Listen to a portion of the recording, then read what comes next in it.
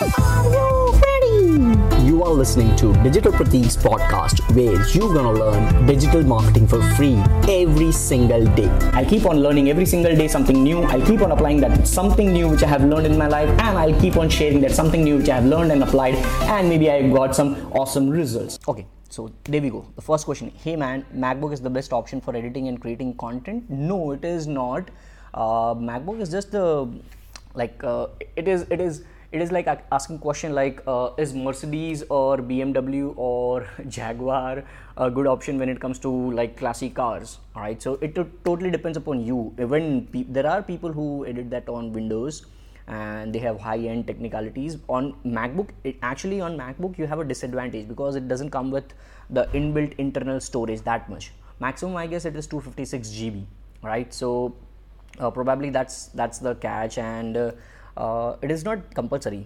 The reason why I'm using MacBook is because I'm using MacBook. Earlier I used to have a Windows PC, but then I have this MacBook, and it is quick. That is what I personally think. I don't know about others. Plus I'm a little bit less techy, so MacBook is working good with me, and I'm using Final Cut Pro X to edit, which is exclusively for MacBook. So if you are using Windows for editing content parallel to Final Cut Pro X, I would recommend you Adobe Premiere Pro CC. Alright, that's the thing. How many hours you usually spend on devices, mobile or lappy? As long as I'm awake, I'm with those guys. Like, see, if you have joined late, that's the iPhone with which I'm recording this session. All right, so that is attached with this mic, so I'm documenting this entire video. All right, you are watching right now on a live video, but probably this would be an entire portrait mode video or a 1-minute clip on Instagram or on YouTube or IGTV. You don't know. All right, so I'm documenting over there.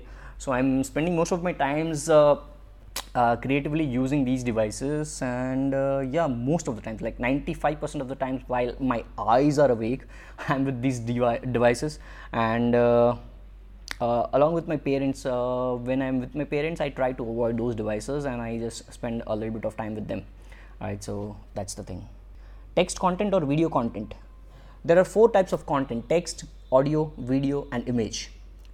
All 4 works like charm if you are good at that. If you are good at writing 10,000 words article and publishing it as a comprehensive guide on XYZ topic, that might be a charm and a magical manifestation for you in the digital space. I'm good at videos because I'm comfortable doing videos. I'm comfortable speaking in front of camera and things like that. I'm practicing this video content since ages now. Probably hardcore practitioner since 3 years. Hardcore practitioner, all right, of video content, and was trying it since past couple of years now, but hardcore 3 years. So I'm comfortable with this, and obviously I have this mic attached right now, as I told you earlier as well. So this would be an audio episode as well.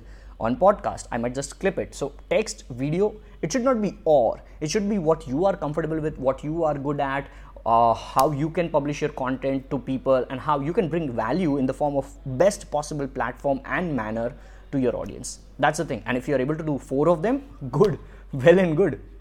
All right, so I am so loving those hearts popping up over here. Thank you so much, guys.